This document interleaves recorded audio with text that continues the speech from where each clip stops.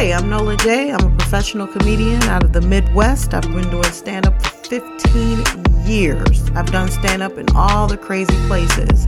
I've done stand-up in most beautiful places. I've been in huge theaters, down to corner bars, to living rooms, to the stairs of Applebee's. Wherever there's a mic, I will do comedy.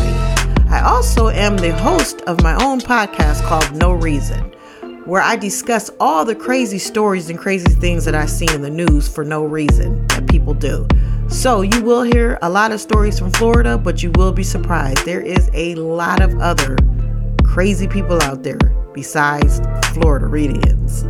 You'll hear stories about the man who uses erection cream to make his lips bigger, or the man who rode a horse into a bar.